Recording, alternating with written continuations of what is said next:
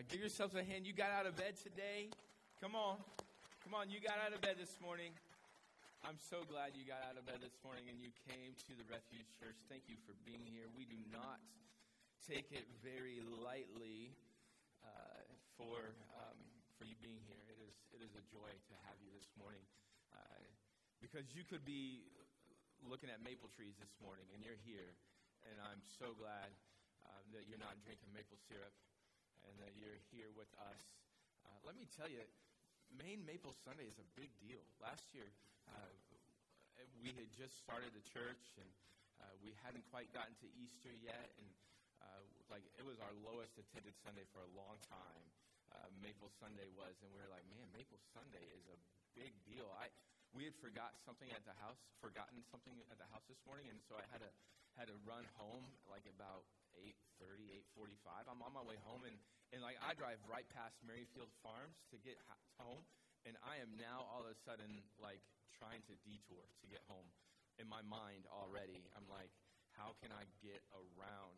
That place is a mess. So, but not as messy as it was last year. We went after church last year, and it was a muddy, sloppy mess.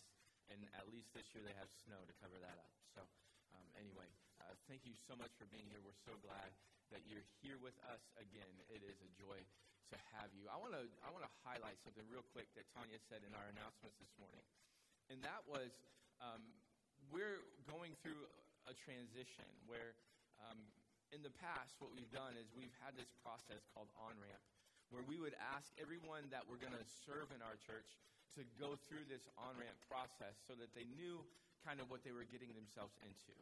One of the things that we've learned is that it's hard in Maine to give someone an ultimatum and saying, hey, if you do this, then you can do this.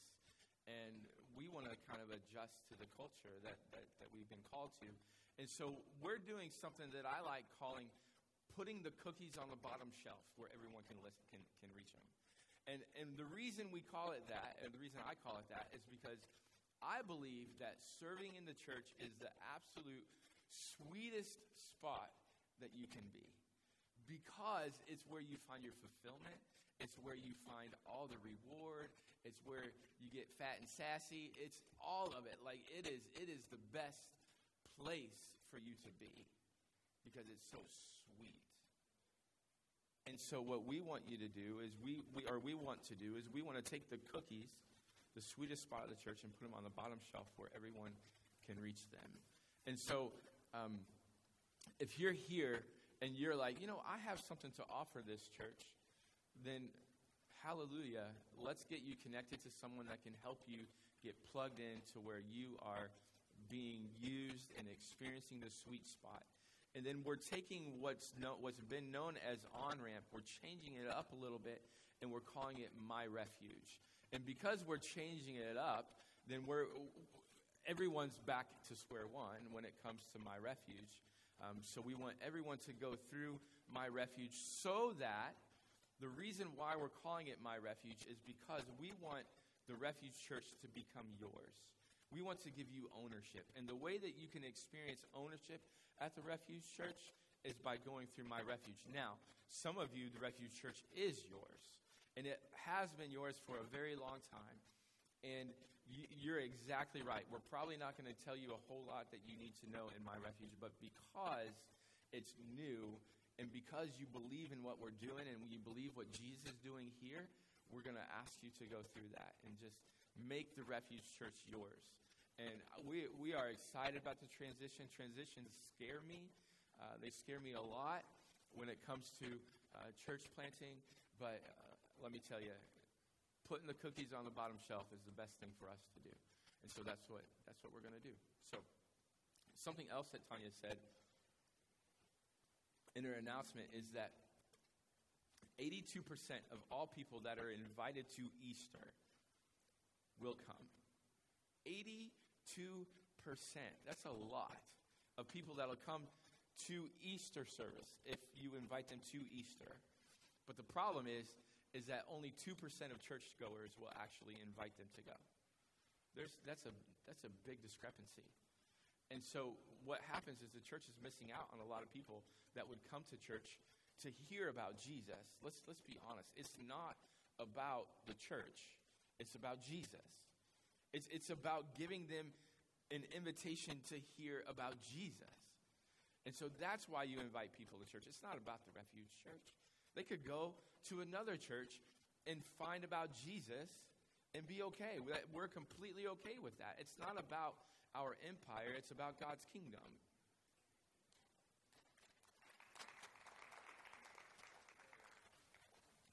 So invite someone to church.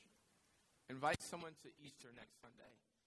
And I believe that we'll see a lot of new faces. This last week, I was leaving the gym on one of the days that I actually went. And that was kind of funny. And as I was leaving, my trainer said to me, "Hey, Adam, I got a question for you." I said, "Yeah, what's up, Sam?" And he said, "What's the name of your church again?" And I said, "It's the Refuge Church." He said, "Where do you meet at?" I said, "Wyndham High School at 10 o'clock on Sunday morning, every Sunday." And he goes, "Okay, my wife and I were talking about Easter last night. And so then we started talking about churches, and I said, I'm going to ask Adam about it." And so if people know that you go to church, then this time of year is the time that they're going to ask you about your church. So tell them. This week, it's called Holy Week because of what Jesus did, obviously, but because it's called Holy Week, people are interested. And what I learned this morning at 8:45 when I had to go home to get those worship guides, what I learned was that people have things that they're looking to do on Sunday morning. So much so that they'll go drink syrup on Sunday morning because they're looking for something to do. So invite them, and they'll come. And when they come, they will find people that love them. They will find people that want to do life with them. They will find people that will point them to Jesus, that will tell them that when he is their refuge, that they never have to be overwhelmed by the storm of life. So, now I can preach. We are in a series wrapping up called The Key to Everything. It's called The Key to Everything because we're talking about teachability. What we've said is that the key to everything in life is being teachable. In week 1, we talked about how desire plus willingness shape our teachability. So with anything in life, you have to want it and you have to be willing to do it. The second week, we talked about some roadblocks that come with teachability. We said that the things that prevent us from being teachable are things like insecurity, fear, pride, pain, and pace. All 5 of those things can tend to get in the way of us being teachable. Last week, we talked about the characteristics of people that are teachable, and those were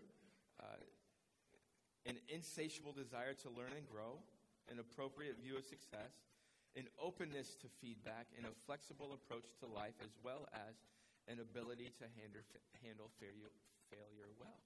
I said it better last week, and if you want proof, you can go on our website, refugemain.church, and you can listen to that sermon from last week.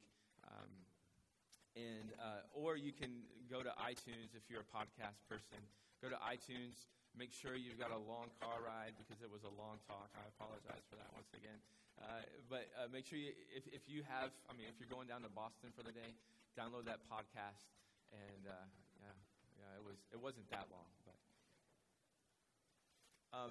also, if you want to follow along with us today, you can follow along with today's notes in the YouVersion Bible app, and all of our notes are right there.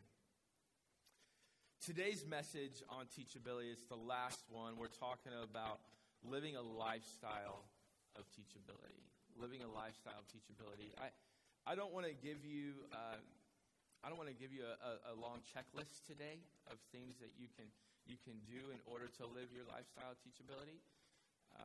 I want to talk to you why. I want to talk to you about why we have a lifestyle of teachability. Why we talk about teachability in church. why it matters when it comes to the gospel and why it comes to a life with Jesus. Let's pray. God,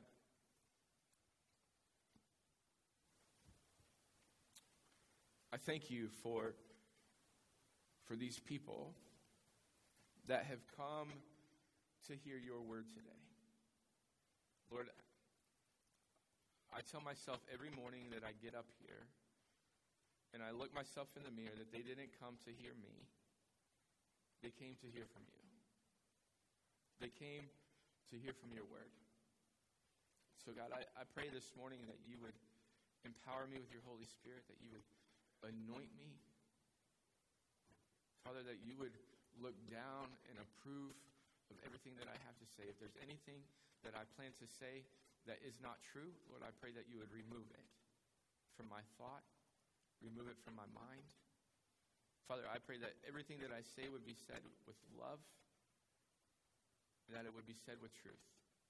So in Jesus' name I pray. Amen.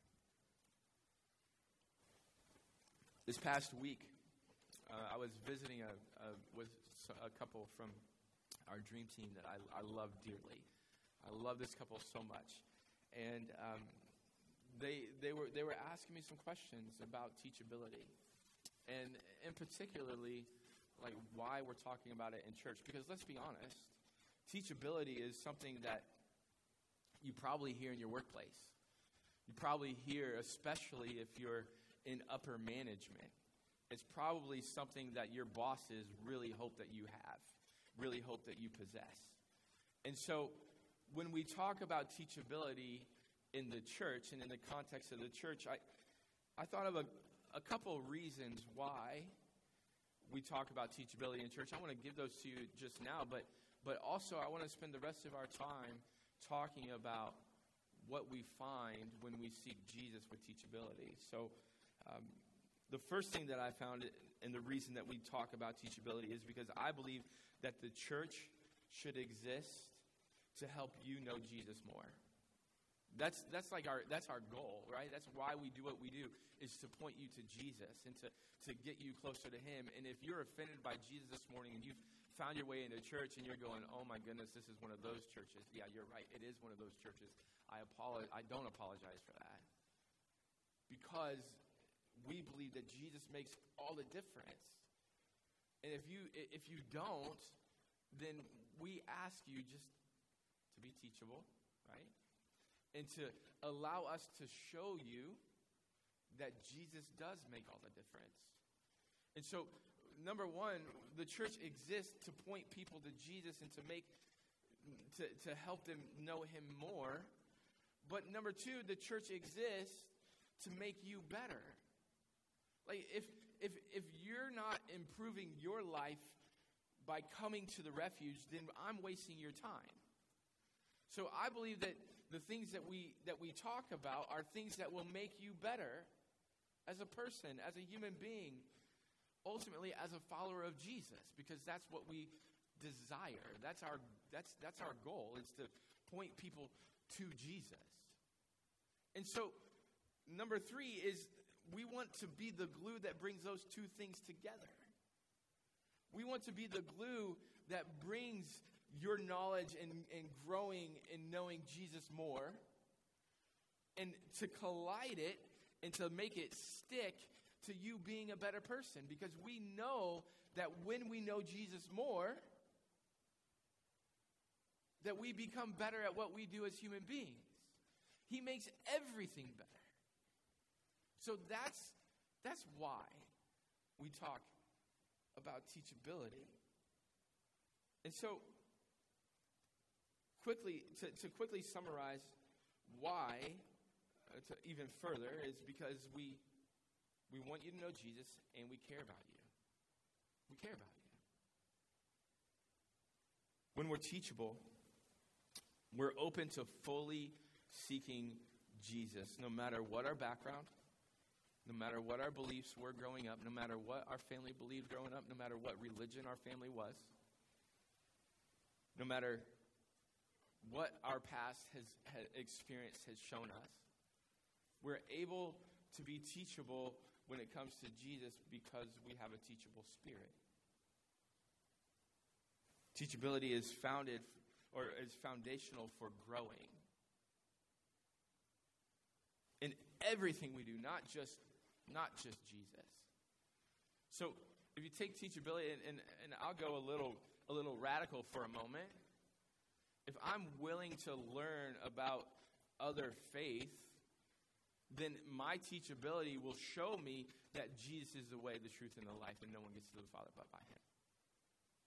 But I have to be, and so is it about being open-minded? It is, but it's about knowing what you believe and why you believe it. That's what teachability does. So teachability is foundational for growth in everything. In our context, teachability is foundational for the growth of knowing Jesus. Jeremiah chapter 29, verse 13 and 14, in the Holman Christian Standard Bible says this: "You will seek me and find me when you search for me with all your heart." You will seek me and find me when you search for me with all my heart.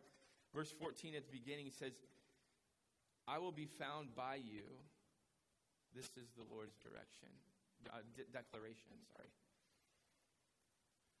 This verse presents us the principle of seeking. I love the principle of seeking because the principle of seeking says that the more I seek, the more I find.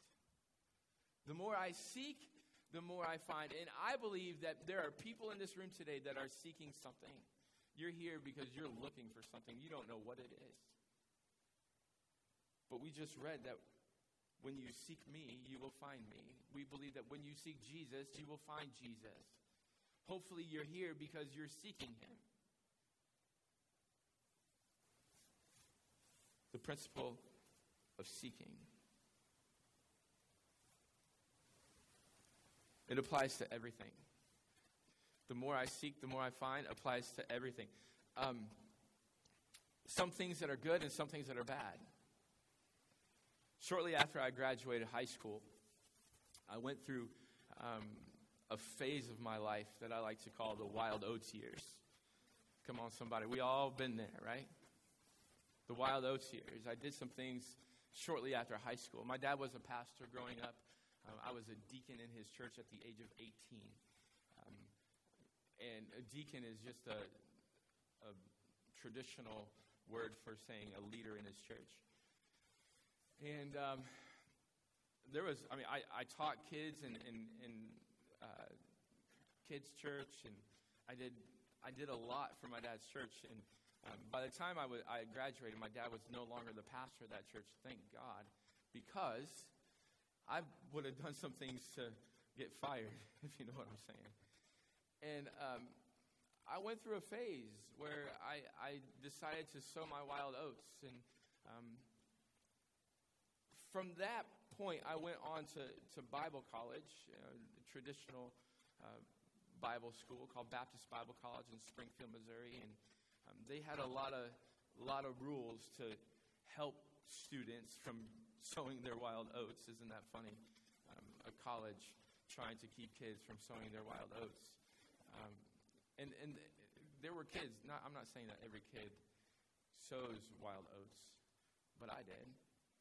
And what I quickly learned when I went to Bible college is that if you're looking for trouble, you're going to find some trouble. If you're looking for good, you're going to find good. It's the principle of seeking. Whatever you seek, you find. When you seek good, you find good. When you seek bad, you find bad. The principle of seeking says, if you seek something, you can and will find it. Teachability is all about seeking. Our goal is for you to take teachability and have a teachable spirit and apply it to Jesus. So that you living a lifestyle of teachability will point you to seeking Jesus more. That's our goal. What makes or breaks our teachability is, in my opinion, is the one that we seek. When we seek Jesus, who is the one, we find the one who is the way, the truth, and the life, and no one gets to the Father except by him. And we'll talk a little bit more about that in a minute. That is why when we talk about teachability at church, because we believe Jesus makes all the difference. That's why we talk about it. And so today, I want to look at a passage in the book of John chapter 12. And I want to look at just three things as far as what we find when we fully seek Jesus with a teachable spirit. Can I do that? Can I do that? Just shake your head just up and down just so I know you're still with me. I didn't put you to sleep yet. John chapter 12. We find one of my favorite Bible stories in all of Scripture. John chapter 12, verse 1. We're going to read verse 1 through verse 7. 6 days before the Passover celebration began, Jesus arrived in Bethany in the home of Lazarus, the man that he had raised from the dead.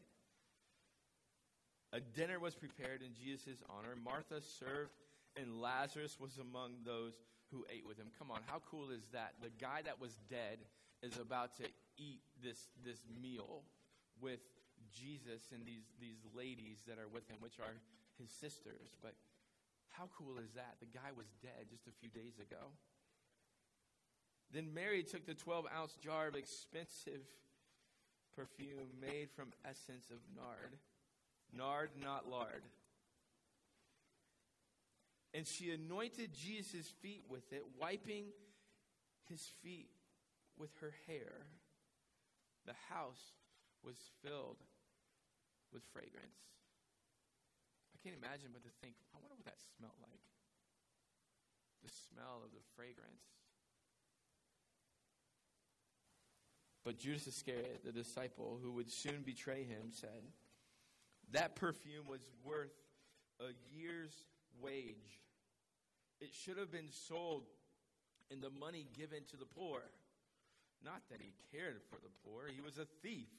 And since he was in charge of the disciples' money, he often stole some for himself. Jesus replied, leave her alone.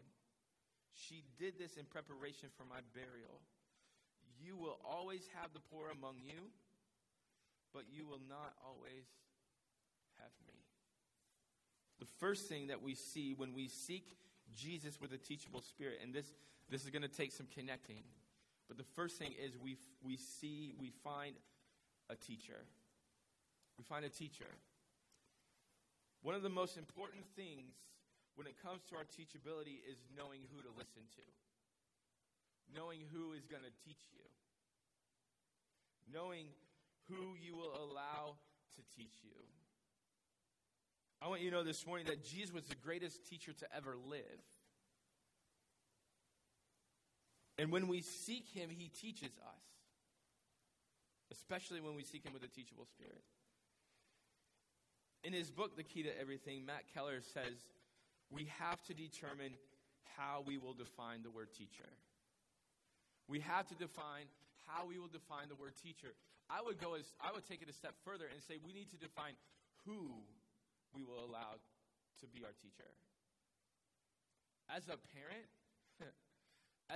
this is one of my biggest fears for my kids, is who they will allow to be their teacher. Because God knows that I allowed some people to teach me as a junior high student, and they taught me some things that I had no business learning at that age. So as a parent, it's one of my biggest fears that they would, who my kids allow to teach them. Because let's be honest, in our culture that we live in our screen generation, there are a lot of teachers out there. And they're not always people. I was just brainstorming the other day, and some things that I came up with that teach us our culture, media. God, please help media not to teach us. Music, friends, God's word teaches us. Parents teach us. YouTube teaches us. YouTube teaches us everything. how to change your car, or how to change your brakes in your car, just look it up on YouTube. Pastors, books, mentors. So the question is, what are you going to allow to teach you in your life? In John chapter 12, verse 34 through 36, so jump down in the same chapter, it says, the crowd responded, we understood from Scripture that the Messiah would live forever. How can you say that the Son of Man will die? Just who is the Son of Man anyway? Jesus replied, my light will shine for you just a little longer. Walk in light while you can, so the darkness will not overtake you. Those who walk in darkness cannot see where they are going. Verse 36, put your trust in the light while there is still time. Then you will become children of the light. Now we skipped some events that we're going to look at in just a few moments to get to verse 34. But it's so important what we find here, because we find a crowd of people gathered around Jesus, and they're saying this. They're saying, we thought that the Son of Man would live forever. We thought that the Messiah would live forever. But you're telling us that he's going to die. Just who is this man anyway? And then Jesus points him to, and he still doesn't really answer the question. He doesn't say, well, I am, you knucklehead. That's what I would have said. But he says, I'm the light, and I've come to shine in this darkness, and that when you trust me, you will become children of the light. I love that verbiage that Jesus uses, children of the light, because what he's saying is you will become like children. Ladies and gentlemen, I have not met a child that has it all figured out. When you come and you put your trust in Jesus, especially for the first time, you don't have to have it all figured out. You're not coming and embracing him saying, yes, finally, I've finally figured it out. In fact, the fact of the matter is, when you embrace Jesus for the first time, there's probably a lot you don't have figured out. And so you embrace him so that he can become your teacher, so that he can show you and help you figure it out. And so he calls them children of light, because he says, I want to be your teacher. I want to teach you. I believe that if Jesus were standing here today, he would just be saying, I want to teach you.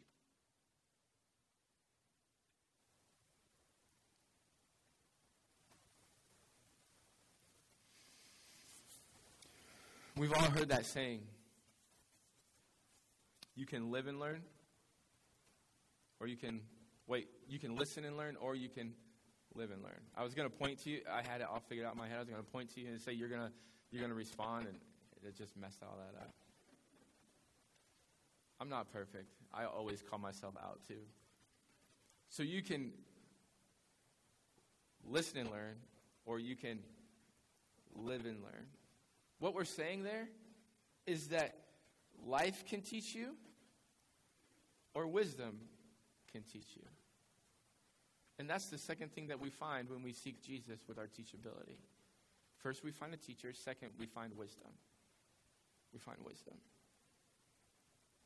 Now we go back to our story, to Mary and her alabaster jar of perfume that she takes, her expensive perfume, and she breaks it at Jesus' feet. And we find Judas, who asks a question in verse 5. That perfume was worth a year's wage. Sorry, he doesn't ask a question. He condemns her.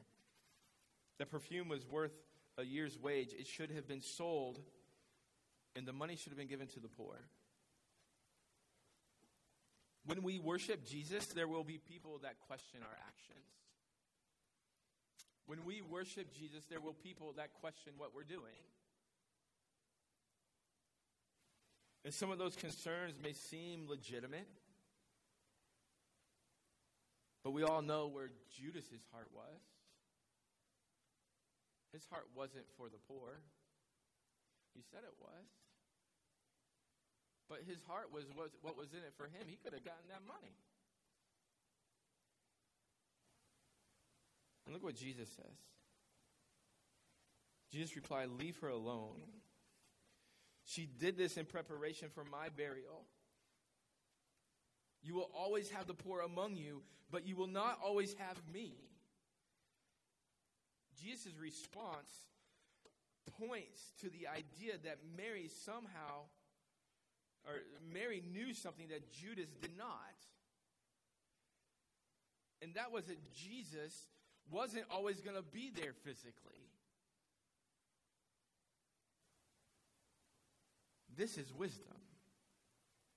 Mary had wisdom that Judas did not. So the question is why? Why did Mary have wisdom that Judas did not? The Webster Dictionary definition of the word wisdom is simply this: the ability to discern inner qualities and relationships. The ability to discern inner qualities and relationships, also known as good insight.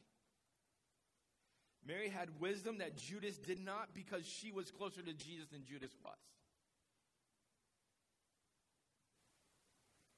In John chapter 12, verse 44 through 50, so a little further down, it says, Jesus shouted to the crowds, "If you trust me, you are trusting not only me, but also God who sent me. For when you see me, you are seeing the one who sent me." Verse 46, "I have come as a light to shine in this dark world, so that all who put their trust in me will no longer remain in dark.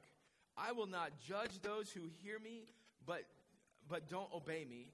For I have come to save the world and not judge it." This is Jesus that's speaking.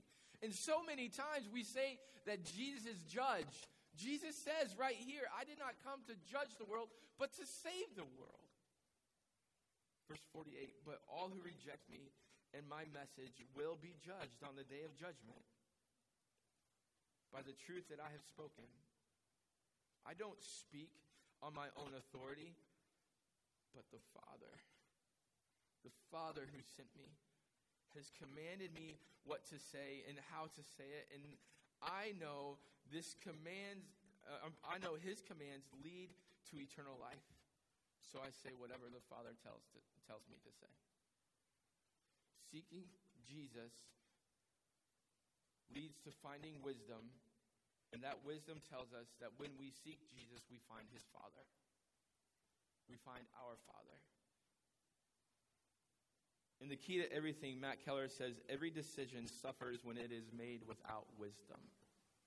Every decision suffers when it is made without wisdom. Asking ourselves the question. Andy Stanley wrote a book about the most important question, and the most important question is, what is the wise decision?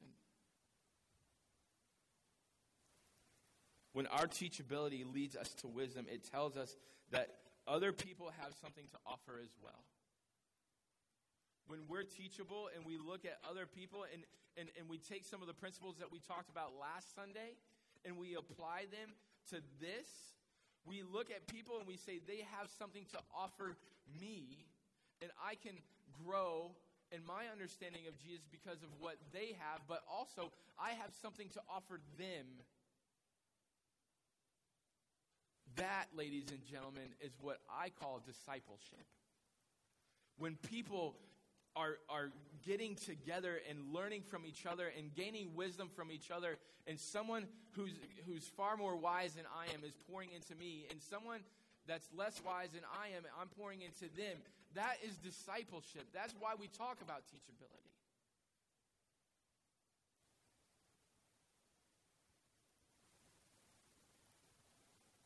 Discipleship is sharing the wisdom that God has given you and giving it to someone else, and allowing someone else to take the wisdom that God has given them and give it to you. Finally, the third thing that we find when we seek Jesus with a teachable spirit is we find victory. Victory. This is Palm Sunday.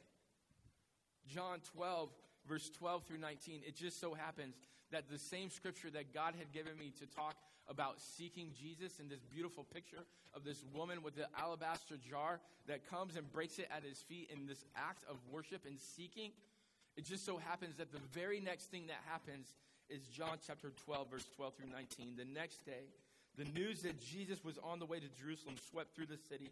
A large crowd of Passover visitors took palm branches and went down the road, and they shouted, "Praise God," also known as Hosanna. "Praise God, blessing on the one who comes in the name of the Lord. Hail the King of Israel." Jesus found a young donkey, and he rode on it, fulfilling the prophecy that said, "Don't be afraid, people of Jerusalem. Look, your king is coming, riding on a donkey's colt." His disciples didn't understand at the time that this was the fulfillment of the prophecy. But after Jesus entered into his glory, they remembered what had happened and realized that these things had been written about him. Many in the crowd had seen Jesus calling Lazarus from the tomb, raising him from the dead. And they were telling others about it. In verse 18, that was the reason so many went out to meet him, because they had heard about this miraculous sign. Then the Pharisees said to each other, "There's nothing we can do.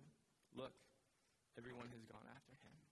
This is the day we celebrate. We celebrate Jesus' triumphal entry into Jerusalem, where people got palm branches and they waved at his feet and they dropped them at his feet and they said, "Hosanna, praise God, glory in the highest, our King is here."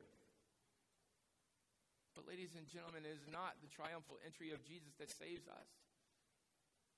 If Jesus were to disappear at that moment, then no hope would be found in him. It's not the entry into Jerusalem that saves us. It's what he did next week that we will talk about. It's that he died and that he rose again to give us victory. And when we seek him with a teachable spirit, we will find a teacher that loves us. We will find wisdom. And we will find victory. I don't know about you. I don't know if you're defeated this morning. But I want nothing else than for you to find victory in Jesus. This past week, while I was studying, I know it's crazy, but if I could get the musicians to come up, I'm going to wrap this thing up. I was told to make it shorter this morning, so I did my best.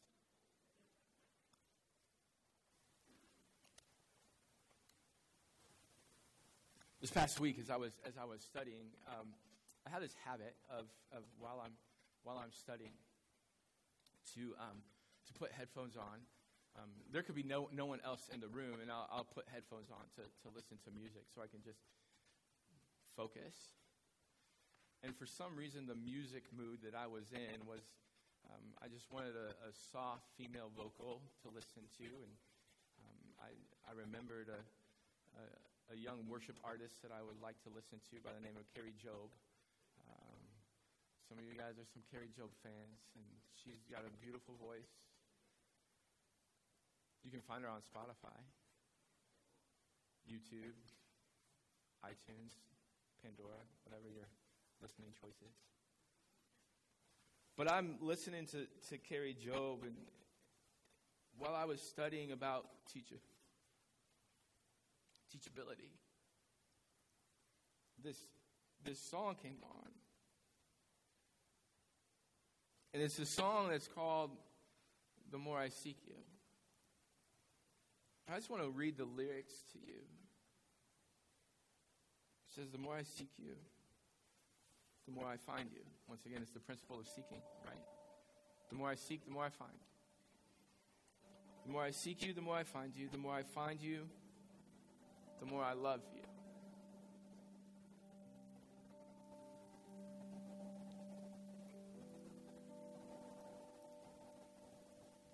I want to sit at your feet.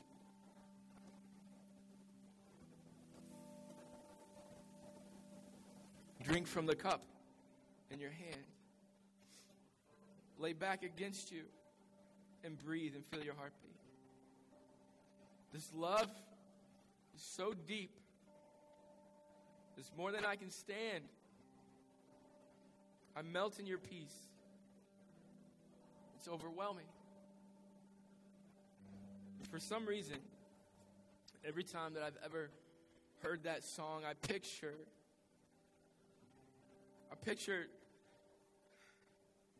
someone going to Jesus and just dropping to their knees. And I picture this woman with this alabaster jar, breaking it at Jesus' feet with this incredible act of love and seeking. And so I thought about Mary and her alabaster jar as I'm hearing this song, The More I Seek You, as I'm studying teachability. And then I go to John chapter 12 and I discover that this is the very event that happened right before Jesus' triumphal entry. And I'm going, God, that's it. The more I seek you, the more I find you. The more I find you, the more I love you. That's why we spent 4 weeks talking about teachability. Because there's nothing more than I want than to know Jesus and to love him. And that's what I want for me. And if I can get you to fall in love with Jesus like that, then I promise you, your life will be different. Do me a favor, bow your heads and close your eyes.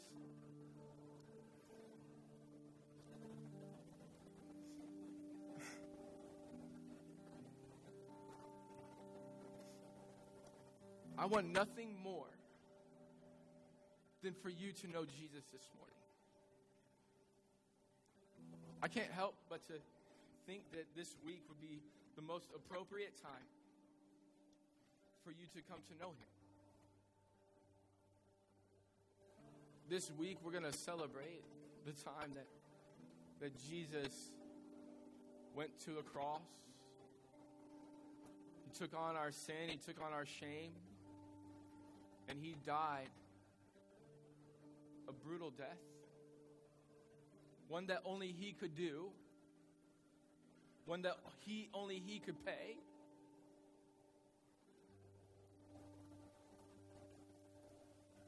But then he rose from the dead.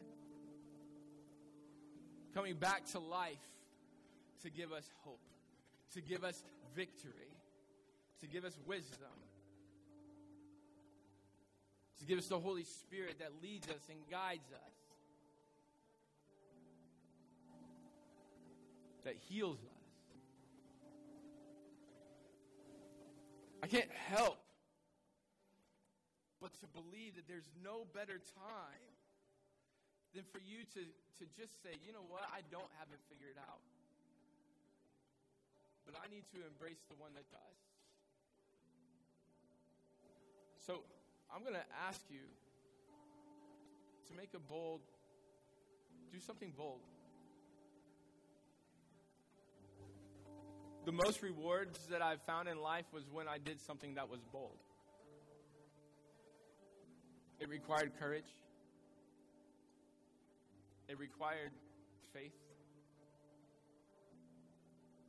So I want to ask you to do something pretty bold this morning. It's not too bold. Everyone's got their heads bowed and their eyes closed. But if you're here and you say, Pastor Adam, it's time.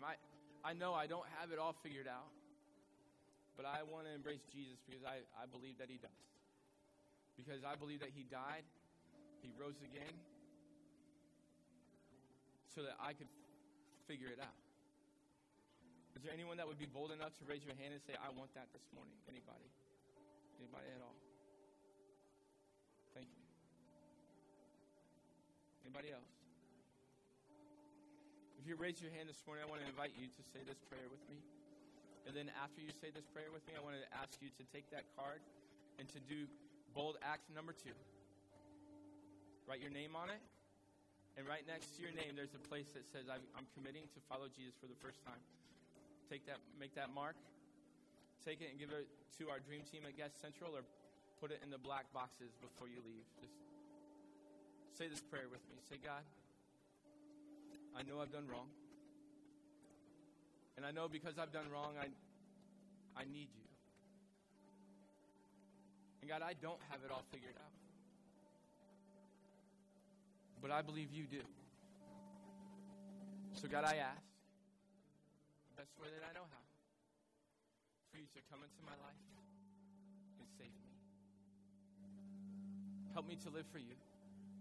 So in Jesus' name I pray. Amen. If you would, stand with me. And stand with me. Give God a hand for what he's done today. Yeah. We're going to sing a song, and we're going to let you out on time today.